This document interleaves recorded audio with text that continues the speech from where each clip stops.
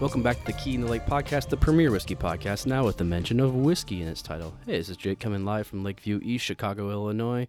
And today I have a very special guest with me. No co-host, but that's okay because I can do it myself. I'm a rambling solo man. I'm not sure your co-host exists. They might not. I'm not sure if we actually have a co-host of Key in the Lake anymore, but that's okay. It's a open door policy when it comes to being a co-host of the Key in the Lake podcast. Well, thank you for continuing to hold it down, as you do. Yeah, I try. I just took a break, but here we are.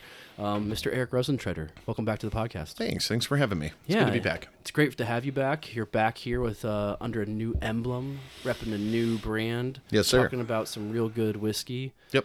And it has an animal in its title. Yep, it's Old Elk. Yeah, it is. Hey, You got it right. You win. You win $1,000. Sweet. Not really. Or you can win all of Terry Bradshaw's money that he gives away every Sunday, supposedly, or something. I don't know. I just see him holding a case of money during football games. I really don't watch football, so I'll take your word for it. You know, you watch the better football. How about soccer? You watch the better football of the world. Before we get into whiskey, this will be coming out. So we are recording on December 11th, I want to say this is right now. I think 12th. Okay, 12th it is. It is a Monday. I know that much. But last night, our dear, might not be the manager of the United States by the time you hear this podcast, but last night the United States manager, Triple G Greg Berhalter, released a statement disclosing the lack of attention and awareness and aggressiveness and commitment to the U.S. team, speaking of an anonymous player, but then it came out that it was Gio Reyna, who was almost sent home during the World Cup, but Triple G put it out there, and now Gio Reyna has been forced to make a statement about it, which I thought he handled very well, but look on your face is that I'm surprising you with this news. You are. Oh, darn it. I mean, soccer/football is the one sport I actually care about. I walked into an account for lunch and to meet the buyer during the U.S.-Wales game. Oh. And to me, and I don't mean to sound elitist or pretentious, but there's nothing worse than walking into a room full of people rooting for something they don't understand. How many times I hear boot it or shoot it or something like that. It like... Get in the hole! Exactly. It was just like... Oh, it was not quite nails on a chalkboard, but there are certain social cues that I think are taken in other arenas of watching the sport that we just don't get. Yeah. And for somebody who's not incredibly nationalistic inherently anyway, it's kind of a double weird. But they played great. It was finally good to see them stressing technical skill rather than athletic ability, which I think was the U.S. men's team downfall for a long time. I think there's a blend in there of both that will make for a good hybrid of an offense, but the technical skill isn't always necessary during World Cup play when it's more of an open field kind of concept because players don't play with each other or practice with each other that much. Well, sure. I mean, look at what the Dutch did. They were playing freaking Dutch. Batten down the hatches defense to long straight ball offense, and it didn't work. And then you look at what Morocco pulled off against Portugal, where it totally did work. So that's the beauty of the sport. It all comes down to heart and commitment. Absolutely. Well, I won't ask you for your take on the Geo-gate suspense that's haunting us all in the U.S. soccer Twitterverse, if you will. I don't pay attention to Twitter. I was on Twitter for like a day and a half, 10 years ago, and I'm done. I was done with it, and then like somehow the last 6 months leading up to the World Cup, it's pulled me back in for the first time in years. Okay. Facebook was kind of like that for me too. I actually did I couldn't sleep last night, so I actually did a kind of doom scroll and actually did a count of ads versus actual posts in Facebook, and it was about a 2-to-1 ad versus actual friend post. So I'm almost done with Facebook. Got a lot going on there, in the middle of the night. Yeah, I suppose. I always get that like that on Sunday night. I can never sleep on Sunday. Huh. I won't even say why.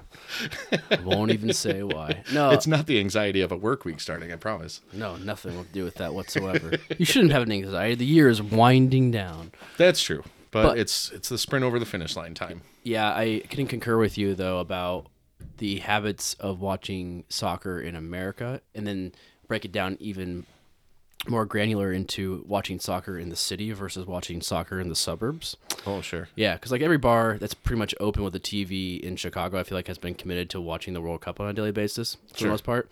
A lot of bars doing watch parties and cocktail deals and things like that. But I went to the suburbs for our whiskey festival we were at Malloy's Finest in Lisle, Illinois, this past Saturday. Shout out to Steve Malloy. No, he doesn't need any more shout outs. But there you go, Steve. When you're that good at what you do, yes, you do. Okay, well, kissing up right there. It looks like Eric wants to sell some more whiskey. I already sold enough there on Saturday. I'm personally fine with my commitment to Malloy's right now.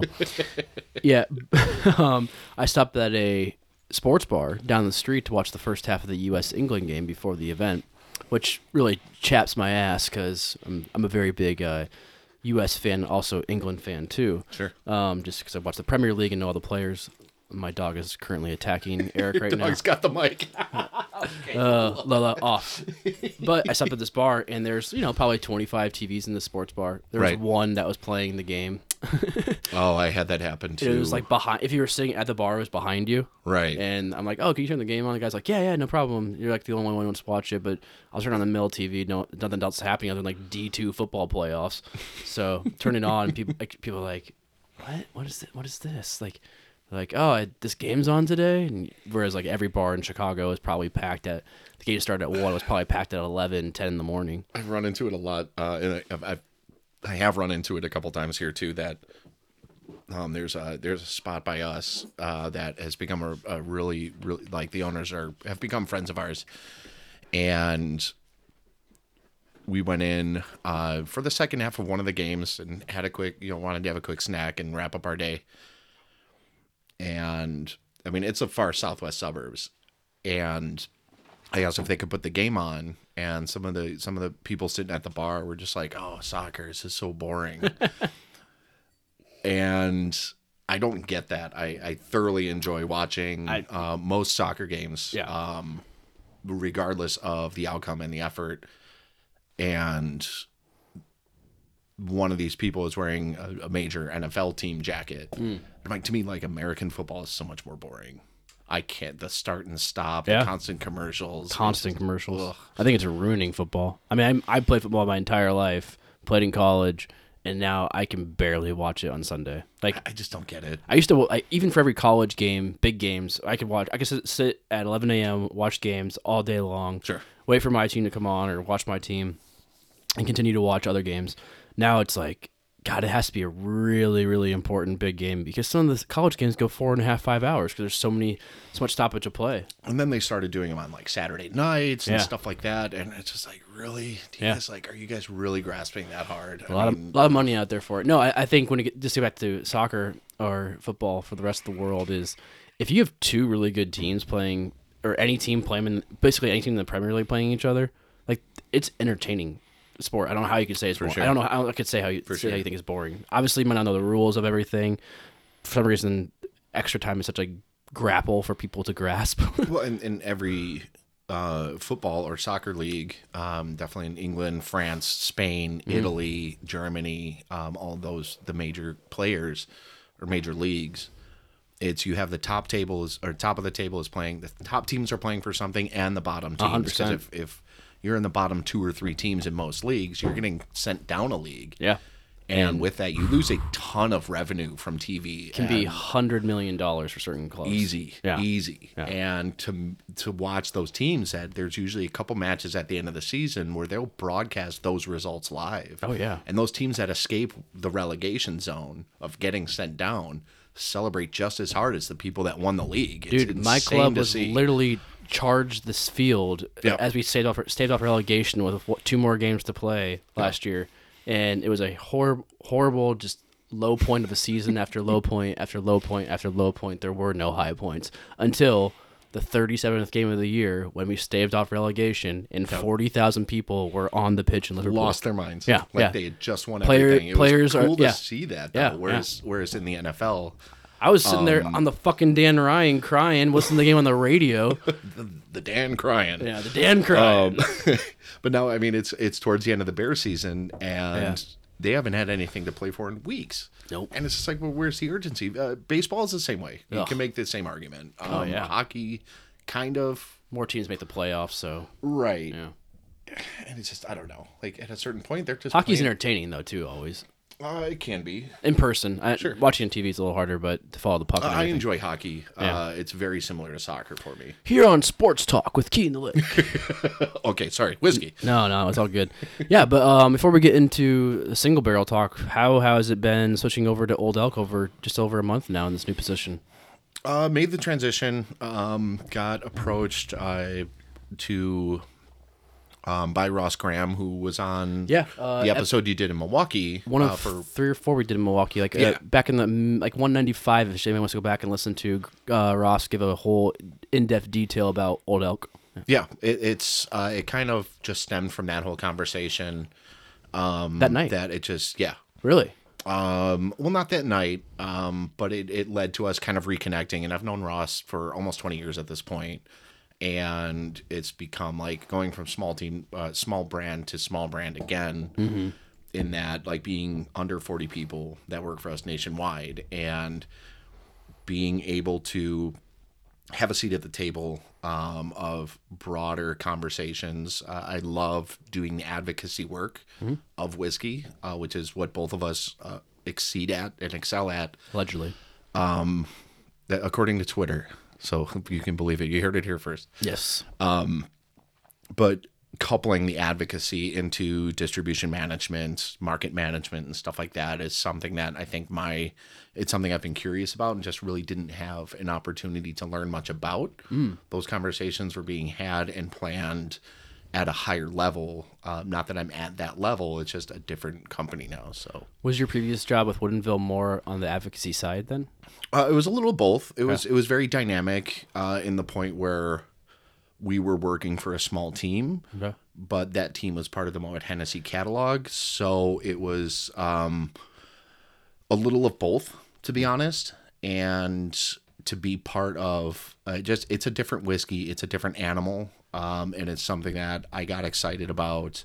And as far as single barrel stuff goes, like it couldn't be more different. And I went from having 12 barrels available for me to sell in Illinois to basically as many as I want within reason, and just different brand strategies. Not that one's better or worse. It's just a completely different brand strategy. It's a lot faster. And on top of which I have Whiskey Smith flavored whiskeys at my back, Nuku, bourbon cream, and Dry Town gin.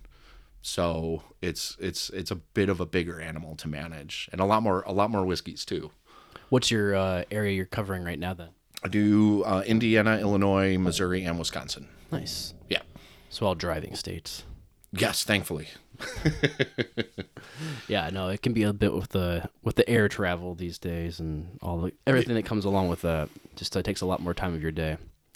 Yeah, my first week with Old Elk, Ross and I were in Fort Collins, and we were coming home Friday, and got to the airport at a little after 1 for like a 2:30 flight, and I didn't get home until almost 5 a.m. Wow. Because it snowed, and it's just like the shuffling of everything. It's not exclusive to airline travel. It's exclusive to supply chain in general, whether it's a human supply or whiskey supply. And, we got off the plane. I'm like, Ross, I've seen you entirely too much today. I'm going to go home. Right. Colorado is one of the worst states to fly out of, too, because you never know what's going to happen. It could be just a isolated tornado just kind of hovering around the airport in Denver. That's right. Been there before, too. We were coming down from Fort Collins into Denver to shoot out over to the airport, and we saw the snow coming down the Rockies. And it was just like, okay, I think we're going to beat this. And had the first flight boarded on time, which it didn't because of mechanical failure. Like, it would have been totally fine. And it got delayed, and then we started switching gates. I'm like, oh, no. That is one of the best feelings, though, when you are in weather and you're just taking off and it's starting to, like, hail or snow and rain heavily, and your flight's already just going down that runway. You're next in line. And there's no turning back at this point. Like, we beat it. It's like that scene in Independence Day where they outfly the fire cloud. It's like, we made it. It's pretty much like Argo when they escaped Iran, Yes. It's pretty much like that. Just traveling in general. But it's a lot more passive aggressive. It was Iran, wasn't it? Yeah. I think Iran. Yeah. Yeah, the Iran-Contra. Yeah. Excuse me. Iran. Iran. Thank you, Tyler Adams, for taking that for all of us in America. No, but I think it's the Old Elk transition was really interesting because when we've been talking all about single barrels over the last 2 years, I'd say, just our group of whiskey people, friends who are either adjacent to the industry buying those barrels or representatives like ourselves of distilleries, because it's become so hot, not just for the big distilleries, but also for smaller distilleries like we also work for. And what Ross was really interesting, what he hit on last time, and it was kind of a time-sensitive podcast, but also in a very loud area, so we didn't have much time to talk. But he was saying how much increase in single barrels went up for Old Elk during COVID, which I found really fascinating. Quite a bit. Yeah. It's I don't want to say it's slowing down, but it's definitely plateauing for us. Okay.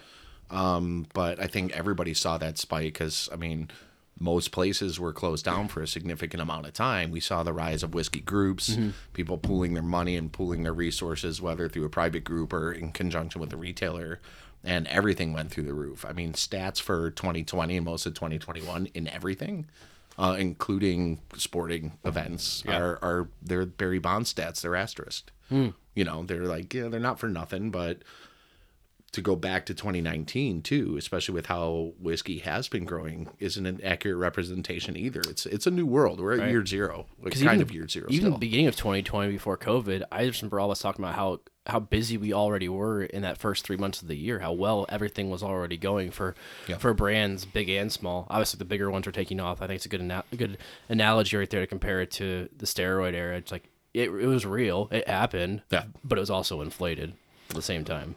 Yeah, that's I think what we're realizing too is we're not like smaller brands like the ones that we work for, being Starward and Old Elk, are we competing against other popular whiskeys, or are we competing against their marketing strategies and things like that too? Because you'll see people with these very sought after single barrels and be like, cool, like, so they don't even know who their rep is. Versus smaller brands wherever they are, ours definitely included. It's like, we sell these ourselves. It's a great point. We don't really put the kit or send a bunch of kits to our distributors necessarily. Yeah. And just be like, cool, here's one, pick one. Yeah. Like, no, it takes a little finessing. It takes a little romancing, you know? I think I've done like one of those in the last 2 years. Each market is different. If you're...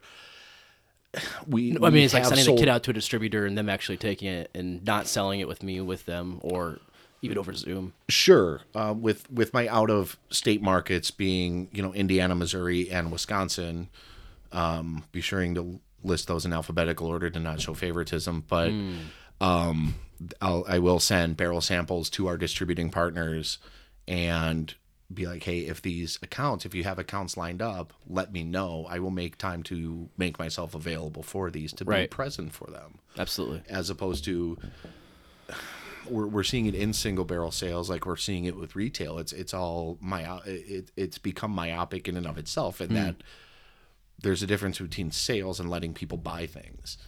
And it's a conversation I know we've touched on it a bunch. But no, I think it's a great point. I can bring an analogy up, or a story, an anecdote about this past Saturday at that whiskey festival at Malloy's. So many people came up to me and said, "Oh, I had the Malloy's single barrel, Starward single barrel." Sure. And I was like, "Cool. Have you had anything else?" Like, "No." I'm like, then I'm not doing my job right, or something's not translating there. Also, with that in particular barrel, because if people don't know, like, we are a single malt distillery that happens to have one whiskey that is a blend of wheat and malted barley. Right. And so we have a dozen wheat single barrels in the entire world, and one of them was at Malloy's. It was also barrel aged in a PX cask for 7 years, which is very odd for us. It's ridiculous. Yeah. So, like, not only are those people only tasting a single barrel of Starward, they're tasting the most oddball single barrel they could possibly have in the entire world of Starward, and saying, I love that, but I've never had your core whiskey. And the whole point of our single barrel program, which I want to ask you about Old Elks as well, is to bring the customer who buys a single barrel pick is to bring them back to that core representation of the brand, which is our 3 whiskeys that are available every single day. That's the idea behind it. There's hopefully that built-in halo interest of buying something, and it's kind of like, oh, I'm a fan of Cristiano Ronaldo because of the bicycle kick he scored in that one game. It's like, okay, so you're not really a soccer fan then, you just kind of like that moment, and you were brought into that moment, and not to say it wasn't important to you, informative, but as opposed to like being there for every game and supporting whatever you're supporting. And this isn't just of brands necessarily, but it's of the exploration of the category. I think single barrels have become more and more important because I personally, my wife and I personally do not chase down allocated barrels or allocated brands, because for one, we just don't have time to play that game. And two, there's no story behind it. When you go to, see Gene at Warehouse, or go to see Steve Malloy, or go to see the guys at GNS, or wherever it is, or go see the Gold Eagle fellas, go see Jacob there. I wish Zach would return my email about the Aaron cask. Gene is kind of lightning in a bottle, even in an email. You got to tie him down and hold him to Zach. it. We're calling out Zach on this one. Okay. Zach anyway, too. sorry. Zach too. Continue. Yeah. But I buy those because it reminds me of those people and those things, and those, usually it's because they put it in my hand, or they try me out on it. You look at like what Gold Eagle does, and having that little tasting area. Yeah. It's brilliant. And now they're doing... I'm not sure about this $80 single barrel. Yeah. Oh, well, go try some over here. We have a bottle open. Perfect. Yeah. Same with bars and restaurants. I was talking with Garrett today over at Maze and Mash about that. Never heard of them. You're not sure about this bottle. Well, here, try some. You're in our bar, and a lot of bars have started to do that. So let's get the licensing to sell right out of their establishment, which is great. Yeah, no, I agree with all of that. It's also because you've built that trust with the customer or the retailer or bar has built that trust with you because you've gone back to there. So you kind of know, you have an idea what, like, let's say was the guys from GNS in the soccer room and George. You kind of have an idea what they're looking for single barrels. Like you trust whatever they bring back. Generally, yes. Yeah, you trust whatever they bring back is gonna be good stuff. Yeah. And so like when you go buy, you commit to a $65, $70 bottle. And I say that price point because they actually sell their barrels for very reasonable prices. You know you're gonna bring something good home for you and your wife, or for who's buying that barrel, that bottle, because you've already had that built-in trust between the customer and the retailer relationship, if you will. Sure. Yeah, and I think it just adds to. Isn't it enough? It adds to. There's no really necessarily story. Just adds to the relationship. And it's not a moment you're chasing. We're seeing the creation of, as American whiskey consumers, right, or consumers of whiskey in America, especially in the social media era, we're seeing the bifurcation of lifestyle versus luxury. And that, like, do you want this, or do you want to be seen having it? Yeah. Like, I like nice things. You like nice things. No. I don't need to be seen enjoying these nice things. I like to do that within the comfort of my own area, own, with people that I care for. And like, I don't need to be out and about showing off and doing that thing to be seen enjoying these things. I'm not saying there's anything wrong with that. I'm just saying that that's the bifurcation that we're kind of seeing. You see somebody ordering super rare whiskey A, super rare whiskey B in a bar. They're going to smile after they say the name of that brand, because they know they're about to be seen doing this. And that might be the only way they can enjoy it, because finding those rare bottles is hard. Or you can find those store picks, or happen to stumble across those allocated bottles because you support your businesses and they let you buy one. Yeah. And the differentiation between selling and letting people buy things is different too. Do you think that big brands are hoping that their customers who buy their allocated stuff, their more expensive whiskeys, are hoping that they become ambassadors of the brand in such a way that we hope that customers become mini ambassadors for our brand, because we can't be out there every day? Sure, I guess. I don't know. I only asked because I saw something very interesting yesterday at a Binny's, where this guy, it was 11 o'clock in the morning, the store had just opened. I was running some errands, figured I'd stop by, see I don't really know what I was doing. Was Ross there? No, Sunday. I just was wandering through, and I'm like, I'll stop in Benny's and see if there's anything I want to pick up when I don't need anything whatsoever. Sure. But, it's a good excuse to go check on the Star Wars section to make sure everything's okay. I mean, this Benny's over here is a pretty good local spot to have. Yeah, It is. it is. No, you never know when those single malts are just going to be on sale. There's like never know. $60 off a single, like a 12-year-old single Oh, you malt. find some great, even on their end of bin sales that Yeah, they do. yeah. Like you find some great deals on there. Absolutely. So, this guy yesterday was holding a bottle of Booker's, a third batch release of this year. Okay. Not the newest one, but I don't know where he got it. Like someone from the back room either gave it to him or it was in the private collection room. But I love Booker's, and I was like, oh wow, I'm surprised this guy's carrying around a Booker's, and I was like, they have it on the shelf, and look, Of course not. don't see it. And so I'm talking to one of the guys that I know that works there, and I'm like, and this other guy who was holding the Booker's is talking to customers in the bourbon section, in the big brand section, to like people about like what to buy. Now we couldn't fully hear what he was saying, but saying like, oh, this one's a good one too, and we couldn't see exactly what he was pointing at. Right. But he is pointing at he's either pointing at like another Beam product or Brown Forman product, something along those lines. And I'm thinking, you don't see this very much at stores where people are pointing out other bottles of big brands. Not but you also Sure. don't see it for small brands too. That's kind of what our job is. But you hope with people buying a single barrel of Old Elk or whatever it may be of a smaller brand, they would go back and be like, oh, you should try their core bourbon. You should try their weeded bourbons. I mean, that might be part of a bigger house's engineering behind allocating whiskeys and behind having limited release stuff is kind of that that built-in hype. I obviously won't speak for anybody other than myself, but for me, it's kind of like doing those big whiskey events where there's 1,000 people there and you're really hoping they buy your stuff someday. For me, it's provable ROI on top of what is normally a not unsubstantial financial commitment to have a table at these events where you look at I've done it at Antioch. I've done it at Malloy's, obviously. I've done events at Gold Eagle, like we all have. These big guys out in the suburbs that are just like, yeah, let's do an event, but they can also buy your whiskey right there. Benny's World of Whiskey, for sure, is a huge return on investment. Yeah. Because you can just go ask them, be like, cool, how do we do today? I mean, don't go in the day of, but talk to that Benny's person. Right. And just be like, so how do we do? Do we move product for you? Because my bottles owe rent. On the shelf. Absolutely. It's occupy that space. It's like an art gallery. An artist is renting space. Yeah, for sure. For sure it is. No, what was I going to say? Because there was something about that. I don't know, but I lost my train of thought. I don't know. We're covering so many hot topics right here. Let's bring it back to soccer. Back to the World Cup. But how have you seen the appreciation of Old Elk from the audience? Oh, I don't know what I was going to say, just to get out of my head. When you talk about, like, are we competing with each other's whiskeys, or are we competing with each other's marketing departments, and having that face-to-face, liquid-to-lips interaction?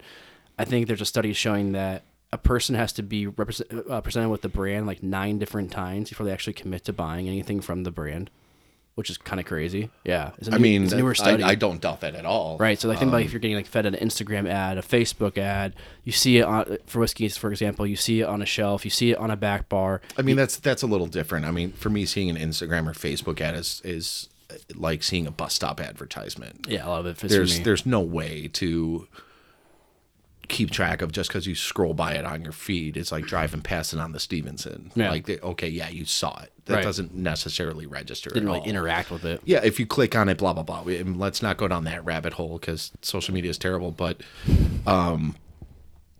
it's one of those things that, like, making those connections. And this past event that we were both at this last Saturday, of if I stand out to 1 in 10 people, I'm having a good day. Yeah. And for me, competition is not outward facing. Personally, it's inward facing. Yeah. And like, how can I get better? How can, if somebody asks me a question that I don't know, I'm going to find that out, and I'm going to get back to them. Yeah. No. And really just try and learn as much as I can, as opposed to standing behind a table and looking beautiful like we do. Very much so. Especially when you're standing next to Maker's Mark and they have all this cool swag and just Maker's Mark in general. All right, well, this isn't a shot across the bow towards Maker's Mark whatsoever. Okay. But I've seen this at a lot of the last, whiskey shows and events that we've been to. It's some of these they look like garage sales. Yeah. You know what I mean? Yeah. It's just like really like we don't have a lot of swag. Right. To me, swag is more stuff to keep track of, which is, to me, that's invasive into my personal space. I'm sure it is for you as well, like working for a brand as you wave across the studio. But it's all whiskey though. You know, like you don't have boxes of T-shirts lying all over the place. Those are boxes of things. It's still pretty much. I have a storage unit, which I'm thankful to have, but it's just a little too far out of the way where I'm like, all right. I told my company, I'm like, if you put it here, it's like an hour and a half round trip for me to like go get things, Yep. get it hauled up for the week. Right. Yeah. So knowing an hour and a half of my week is committed to going to a storage unit. Sure. It's fine. Like that's just part of it. But And just seeing tables that have swag laid out, and there is some really well executed swag out there for sure. in Maker's Mark, they have great swag. Yes. It's just, I understand the reference though of a garage sale. People just go up and grab it and just be like, whether maybe they already are fans and just don't need to try Maker's Mark, be like, cool, that's a T-shirt. I will wear this because I'm a fan. Or do they just don't want to have it. They just want stuff. Yep, it's the one thing that I will snap at people in a passive-aggressive way at events. You had some great hats on Saturday, by the way. Those were great. Those are only going away if they bought like a certain bottle. But I did the same thing, actually, with our... If you buy Solera, then, we have our cast metal elk-headed pourers. Yeah. Oh, yeah. People really enjoy. I'm like, great, go buy a Malloy single barrel and show me your receipt, and here, I'll have one for you. Yeah. No, I'm not just going to give it to you. Right. Come on. Agreed. They're not cheap. No. But I am. Yeah, right. To get back to that point is when I'm at an event and someone just comes up to my table and we have these really cool enamel pins. We have 6 or 7 different ones. We try to do a collecting set.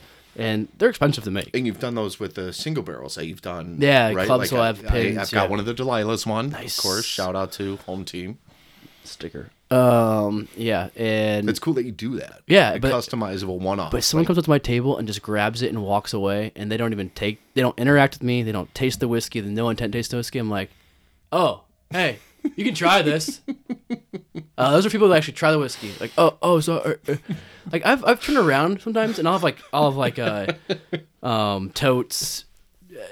Like I have T-shirts at an event. It's for somebody who's like a big fan. Like, hey man, like I had bought this single barrel. I have a bottle of Nova at home, 2 fulls. I'm like, here's a T-shirt, dude. Like, sure, of course. And these are events where we're not selling bottles. You don't need to see their home pictures of what they'd be like. You can sense that'd be like this person knows and it's a genuine fan. Or it's like, dude, I had 2 fold last month and like it's one of my favorite whiskeys now. I'm like, dude, here's a T-shirt. What size are you?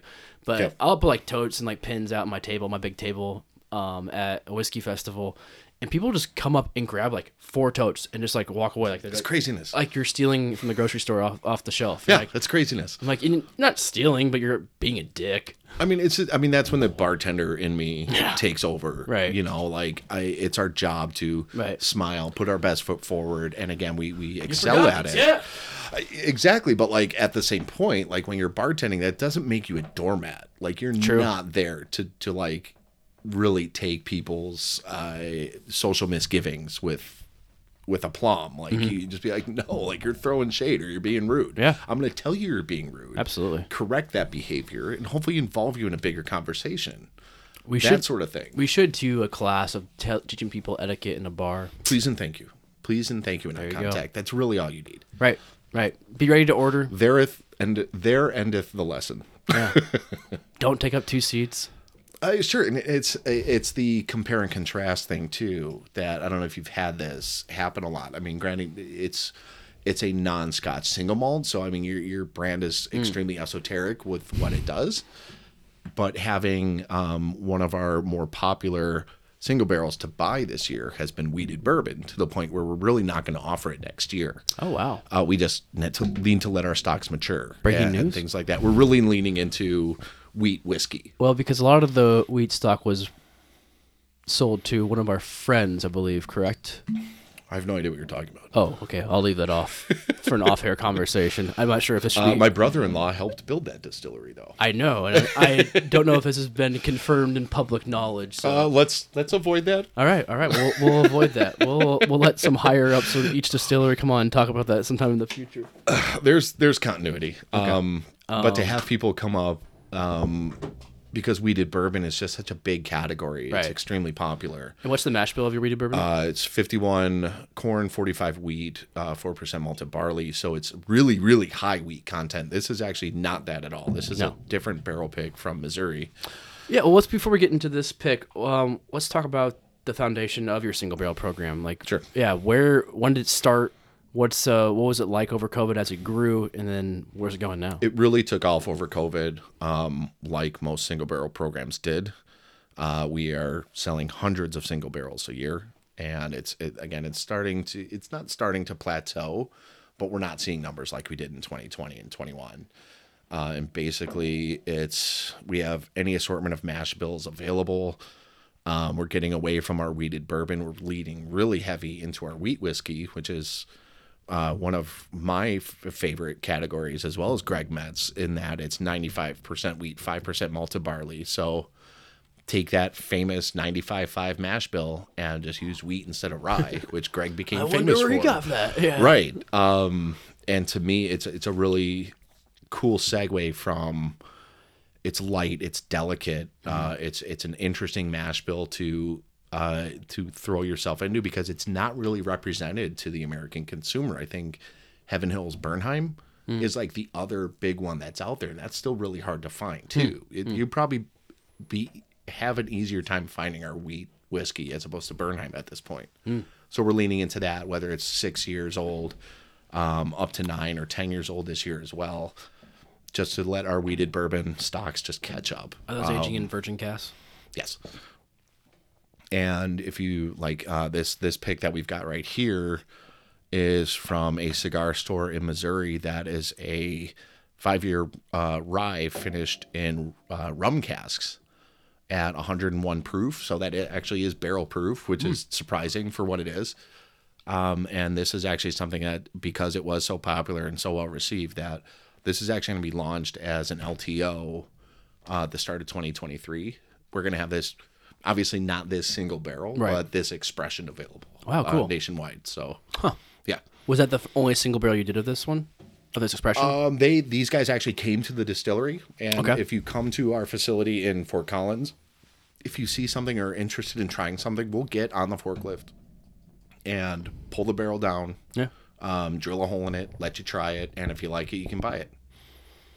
It's a little bit different. Was this in the rum barrels then when they tried it? Yes. How long was it in the rum cask for? 5 or 6 months. Okay. So your standard finish. Sorry, 3 months. Okay. I'll say it's not heavily. Sometimes when you do a 3-month finish, it can induce the flavor of the barrel and overtake the actual whiskey that was distilled and matured in that previous cask, and almost, I don't want to say shocked flavor into the whiskey, but overwhelm flavor. Right. I was actually nervous about that. I had a different rum finish rye that we have at our facility in Fort Collins. I had it my first week on the job at barrel proof, and it was pretty high barrel proof. I want to say like 115, 116, and it was stunning. I mean, the sweetness of the rum, the extra proof, the spice of the rye really came together. Shout out to Mel, who's in charge of our blending in Fort Collins. She's a rock star. To see something like that, especially with other rum finished ryes out there, this is a bit different.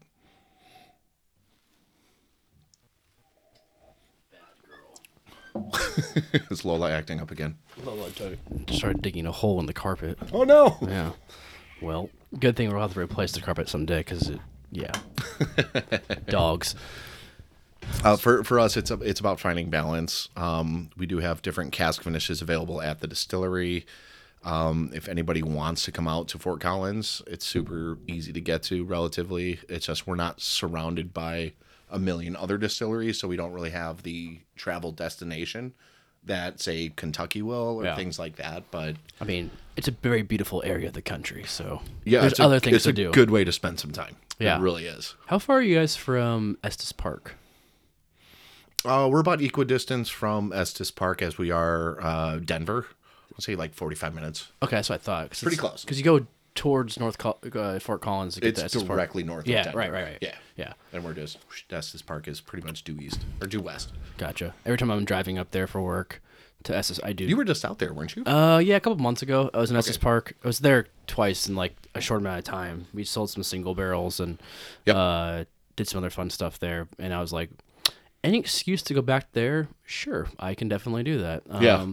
Can end my day by going for a sunset hike and then going out to some cool bars and restaurants and making accounts. Like, yeah, sure. Count me in. Yeah, Susan and I will be out there. Friday is our company holiday party. Oh, cool. So we have a tasting room in Fort Collins proper, and we're spending the rest of the weekend out there because it's like, you know what? We really haven't had a weekend away from everything since 2019. Yeah. So it's only 2 days, but it's just like, yeah, let's go hike in the mountains. You can make a lot out of that 2 days. So. You sure can.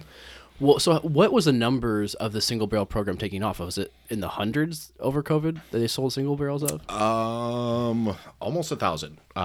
This year we're gonna hit almost 1,000. Your 1,000 sales of single barrels? Yeah, Jesus Christ. it's a lot. How? Uh, All 53 a gallons? lot of work. It's a lot of work. Sorry, I should say about 700. I think we're at about No, 700. I right remember now. Ross saying some number like that. And I'm like, did he say that right? I'm like, It's a crazy amount. A lot of that is coming from where the lion's share of our business, and a lot of this is because the last couple of years is off premise.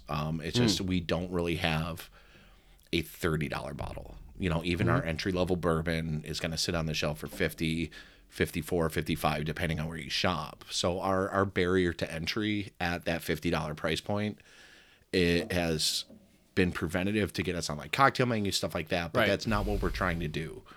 We're trying to get refreshing into approach. bars. Yeah. I know Garrett's been good to us. never heard of him. There are some other, a couple other places down by us and a couple places in the city that have been really good. I mean, Gene from Warehouse, he did 5 barrels with us this year. Seriously. Yeah. Jesus. And it's just because like we're extremely transparent about what we do, which to me is very important. Yeah. On top of just, it's Greg Metz. Yeah. Like, Legend. yeah, when he started working for us,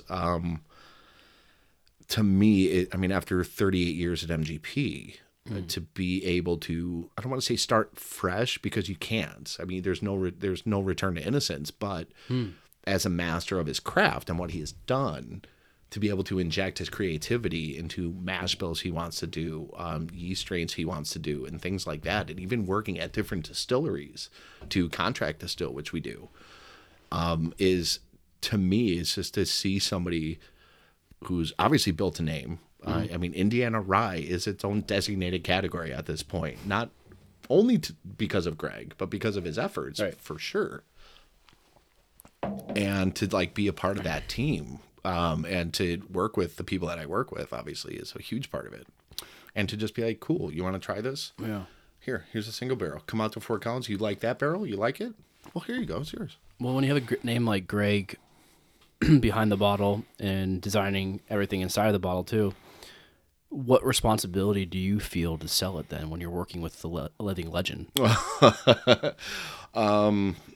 Sorry to apply any pressure. If you No, not at all. One of my favorite things about exploring the brand before I was even working with them was, I think I saw it in some online article or something that they did that was like quiet on purpose. And for me, as somebody who's obviously not been in it as long as Greg or any of my heroes have been involved in this, but to have that like quiet on purpose sort of thing, it's like not contribute to the noise and the hype, and to just be like have that intention of what you're doing and being okay with that. It's almost a confidence sort of thing. No, I agree with you. No, I know exactly what you mean. That's why I was a little hesitant to try this rum barrel the other day because I was like, why? No. Don't get me wrong. get it. No, because I Obviously, I was hesitant to try it too. you're the caliber of excellence, somebody like that who's your master distiller. Yep. A reputation that's been built around this brand in a very short amount of time. Yep. I like what you said about that with the quiet intent of growing this brand. But we've had this conversation a lot. Why finish whiskey? What's the fucking point of it? If you don't have a point, if you don't have a plan, if you don't have anything to actually a purpose, then why do it? And I was like, why are they putting it in rum barrels? Because it's gone so wrong for so many other companies. Well, why? Oh, by the way, I like this whiskey too. Someone stole my glass of it the other day. I bought a couple bottles of it. We did a big Missouri Blitz for the end of the year a couple weeks ago, and I bought a couple bottles of this for my house. And that's not something I do very often, is buy a single barrel of something. But we had it at this cigar store that has done 3 barrels with us this year. And after a long day of hitting the road, being on the road, and meeting a bunch of strangers and saying the same thing over and over again, like I just had that 100-yard stare, and I just wanted to just sit and not think about it and just enjoy something beautiful. And that's where this came in. I'm like, yeah, so I'm taking 2 of these. And Andrew at the cigar stop was like, really? I'm like, oh yeah, this is fantastic. Yeah, it is good. Objectively speaking, it's good. No, I like it because the rye shines through. And to me, it's an exercise in self-restraint, because there are some some rum finished ryes out there where the rum can dominate, or there's somewhere it's just not pronounced enough. And it's finding that, to go to your point about why barrel finish, it's like, well, why crosshatch when making a drawing when you can just contour? Yeah. And to me, it adds a little bit of depth if done well.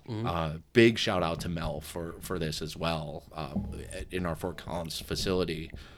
And it adds depth. It's you can either complement or supplement or something like that. It's kind of like food pairing. You know, it's like, do you contrast or do you complement, and kind of go from there? And I mean, not lose yourself in it, because at a certain point you're going to start turning people onto what you're finishing with, as opposed to the base spirit itself too. You know, it's kind of like flavored rum. When that was a thing when I was coming up. It's like, well, you're not turning people onto rum, you're turning people onto flavors. Yeah. Same thing. And I wonder too, if someone like Greg is, obviously he's developing new mash bills, and he's taking the identity of what he built over almost 4 decades at MGP, and now applying it to Old Elk. And you're like, is it something within him to try new experiments about evolving, you know, taking what you've done in the past, but then trying new things, but not oversaturating that product at the same time? And I think that's what comes out about this. It's like an elegant dose of the rum taste. I actually am not a fan of rum finished whiskeys. I've had so many poor ones that I just don't. I think it's psychosomatic before I even taste it. I have an idea of what it's going to be in my head before it actually gets to my lips. Sure. But there's 2 that I've had probably last year that I'm like, oh, cool. Which ones? This one being the second one, and I cannot remember what the other one was. That I remember tasting it, and I was like, oh, this is actually really. I'm not thinking seagrass. I mean, there's rum barrels involved with that, but it was something else. It was something other than seagrass, but I can't remember what brand it was. But I remember having another whiskey this year that was in a rum barrel and being like, oh, this is actually good because they got the delicate notes of rum in there, not the overwhelming notes of rum in the cask. Right. So, right. Yeah. I mean, you look at, to me, one of the more fun things about Old Elk, and something that took me a minute to get my mind around, was our annual releases being the 4-grain, the double wheat, and our Infinity blend. All 3 of our most expensive SKUs every year are blends. And to me, that shows that, for one, it's again, you're just painting with a bunch of different colors. And to find, like, you look at like our Infinity blend, which is a blend of our 2 of our base whiskeys on top of 2 Kentucky bourbons. Is it done more like a Solera system? That's basically what it comes down to. That's what I thought. Yeah. Okay. Where our double wheat is more or less a 3-to-1 blend of our wheat whiskey to our wheated bourbon. Okay. And to have that, and we put everything right on the side of the bottle. We're, again, super transparent. Right. That's what I love about I love about the brand too. When you're standing behind a table, you can't really hold everybody's hand through what every whiskey is. but to have like those light bulb moments, I'm like, okay, cool. So our LTOs, limited time offering SKUs that we do every year, are blends, as opposed to an age stated whiskey or anything like that. Yeah. Which is kind of different to think about, but it's part of that broader conversation of, okay, for me, and I haven't really spoken to Greg directly about this, but I'm looking forward to later this week to be like, what's your thinking behind this? Are you trying to stretch people's imagination a little bit? Are you trying to open a broader Great question, conversation? yeah. Maybe I should come with you and record the conversation. That'd be awesome. We will have Greg in town in March. It'd be cool to sit down with him. Not in here though, but somewhere else. We'll have it at maybe at one of our neighborhood bars. Yeah, there we go. I'm sure we could find any assortment of bars around here to do it at. What would be one of your accounts to do that at around here? I'm sure we could talk to Delilah's with the Green Post. Never heard of it. Those guys are just opening up, so wherever we want. The Green Post would be. I mean, we did establish our COVID roots at Fountainhead, so There you go. yeah. It's good to see those guys come back. It's fucking the best, man. Yeah. It's a cool room too. It is. It's a beautiful, beautiful spot. I love when British people are in there and they're like, "Fuck yeah!" Like that's when you know top notch right there. If you are in Chicago or if you are visiting Chicago, Green Post, I'm sure if you listen to this podcast, you know about Fountainhead because we recorded there all during COVID summer of 2020, and we just talked about it a lot because they're good friends of ours. They shut their doors in November of 2020, and now they've reopened a similar concept to Fountainhead, but now call it Green Post up in the Ravenswood, Lincoln Square neighborhood of Chicago. It's just it has the actual back bar of Fountainhead and all the whiskey selection. Yes. Along with being a coffee shop in the morning and then switching over into a bar in the afternoon. So I mean, they wanted to have like kind of that public house feel to it, where it's not just open at 4 until whenever, and it's a place where you can hang out. I know they've been all over the World Cup matches, and just I trust those guys. Yeah, definitely. And they will have a bottle shop eventually too, which is cool to think about. The whole market is. I don't want to say where those bottles are being stored right now. Don't want to give anything away, so nothing gets stolen, and they can come back to me. But yeah, Ambrosia, who runs it, along with John and Nate, all those people doing a great job. And Ambrosia will be on the 12 Days of Barrel Picks with her Tattersall Barrel Aged Gin. Really? Yeah. Awesome. Shout out to Broy on that. Yeah, so it's it'll be fun too. I think the only non-whiskey we'll be doing on the 12 Days of Barrel Picks this year. Broy, and I won't speak for you, Jake, obviously, but like I love if I get something new into the market, or if I try something and it doesn't even have to be my brand. Yeah. But like I like being like, hey, Broy, what do you think of this? Mm-hmm. Like I'd love your feedback. Yeah. And like she's a gifted super taster for sure. Incredibly smart. Absolutely. Couldn't have said it better myself. But no, it's interesting to see what Old Elk is doing with all of this experimental cast and mash bills. It's a lot to keep track of. I'm sure. I was going to ask you, like, how's it been going into transitioning to becoming a voice of the distillery? It's a lot of spreadsheets.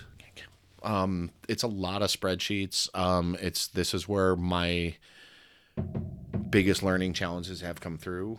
We go through several distributing partners in my territory. So between Southern Glazers, Frank and Badger and stuff like that, just being present, that sort of thing, because it's, I mean, you know how it is in big distribution houses, it like small brands, it's all about occupying consciousness and occupying their thoughts. Yep. And even if it's just a call once a week to whoever your brand manager is in whatever territory, just pick, what do you need? What's going on? Yeah. Or having those challenging conversations of like, hey, we're falling a little bit short this year. Yep. What do I got to do? Yeah. I enjoy it. It's a different challenge. I love the face-to-face with consumers. I'll always enjoy that. To get away from the nightlife, though, is something that I'm starting to relish. And I know Susan, with her role, has been relishing for a while now. So it's just like, not that I don't like the nightlife, but... It's tough. Yeah. It is tough. Also, now that you live in the suburbs and driving around the city is already more difficult enough. I know for me, it's been challenging. This you year. got no sympathy out of me on Saturday when you said I have to drive an hour back into the city. Hour I'm and like, 20. yeah. Well, I'm like, that's my every day. As soon as I said it to you, I'm like, he does this every fucking day. I do it once a week, twice that week, but it's a good time for phone calls. I mean, true. Like nowadays, I actually schedule phone calls around my time in the car because it's just some days too. It's all about time management. Yeah, I just hate though. I don't like having more than 2 drinks within 2 hours and then driving and all that stuff. I mean, I take that into consciousness a lot, which obviously everybody should do. But we're in a unique position where our job is to have a drink or two, and the easiest way to get around is a car. Like I'm carless right now, and public transportation is not the way to get around the city for our job. Like you can get to 4 counts maybe. I used to do when I first started brand work a couple years ago. I would do brown line bar crawls. Mm-hmm. That I would have the routes. I mean, kind of like our people do. Like you have a route that you run every day. Be like, cool. Today's my brown line run. Yep. Tomorrow I'm doing red. Because we were a 1-car family for a very long time. Yeah. I was like, okay, Susan's got the car today. Yeah. So I'm gonna do a public trans route.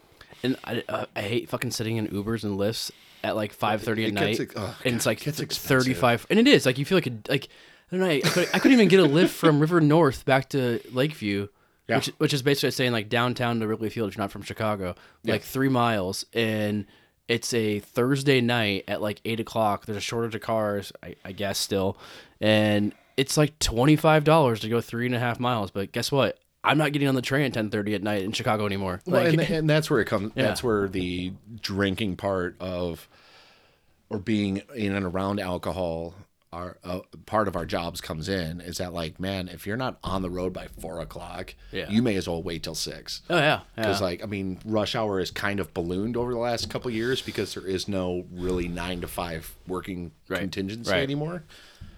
But it's man, I could either sit in traffic for an hour and a half to 2 hours, or I could wait here for an hour and sit in traffic for an hour, or I could wait till 6 o'clock and be home like that. Yep. And it's, not to say Chicago hasn't had its love-hate relationship with happy hour anyway, but which just became legal again, 2017, 2016, something like that. And it's finding that balance. And no one really still takes advantage of it. Or it's not advertised, I guess, the way you'd see it in other cities. How it used to be, granted, happy hour changed, but how it used to be was if you advertised a special in an on-premise consumption, it had to run all day. Yeah. And it had to have food too, right? Or something? Food was the same way, yeah. Yes. And then happy hour changed that again because happy hour during the 80s and 90s, you get Joe Blow coming in ripping lines off of the stock exchange, and then you come in and level out with a couple of Manhattans, and DUIs went through the roof. It was very bad. It was very, very bad, and it's not just Chicago specific. It's most cities. Yeah, I think people are surprised too to hear that Chicago's a driving city. It's a very driving city, especially the last couple of years. We've seen a huge. Both my wife, Susan, and I are in that conversation of okay, well, I could jump on the Metro, but am I going to drive to the Metro, park there, pay for parking, get to the Metro? It's going to take just as long on a train as it will in the car, more often than not. Yeah. To then take public transportation to go to maybe a handful of it becomes a logistical challenge. Right. It's weird. I don't think we're complaining. It's just no, we're totally not complaining. It's a narrative on the decentralization that we've seen the last couple of years of people working at home and also flexible hours within an office and home, things like that. Right. And so many bars and restaurants, they used to have one day designated to reps in the afternoon to come in, taste product, talk about cocktails. That that's gone. It's a quarter now of bars and restaurants have that. Yeah, maybe. Yeah. And honestly, they're just kind of come in early service and talk to me then when we're not busy. And so you're talking about you're going out at 4:30, 5, 6 o'clock at night to start doing some of your meetings for the day. Sure, yeah, it's weird. And a lot of us too, for a couple years, we were checking in on each other. Yeah, a lot for a couple years, and now that it's back to work, I found it harder to know where anybody is right now. because like we're all like we thought we were all seeds in the wind before, and now it's just like, okay, so who's doing what now? I mean, there's still old people holding down the reins like they always do. But like especially like brand rep side, like the brand game is wide open still. It's crazy. There's a lot of fluidity to it. But Speaking of that, if you're a distillery that's hiring, Matt Brown is available for hire. Matt Brown. He's a free agent, so Never heard of him. But yeah, well, our good friend. If a distillery is out there looking for a good sales rep, let us know. Or Matt Brown. Hit up the official Matt Brown fan club on Instagram. What he did, like an old fashioned video, like on social media. I don't know if it was a reel or whatever. Like right when the pandemic hit, it was one of the funniest fucking things I've ever seen, because it was just Matt Brown doing Matt Brown, very flippant, off the cuff. Like, I don't know. I'll hold back any stories because I do want him to get hired by somebody. So shout out to Matt Brown. yeah, he's the best. Liverpool for sure. Yeah, fuck you guys. I was wearing an Everton jacket earlier today. I have been looking at that Everton towel. I'm not sure bar towel, which is excellent, by the way. Callum's dad gave me that. Get out of here. Yeah. What was the Callum's team?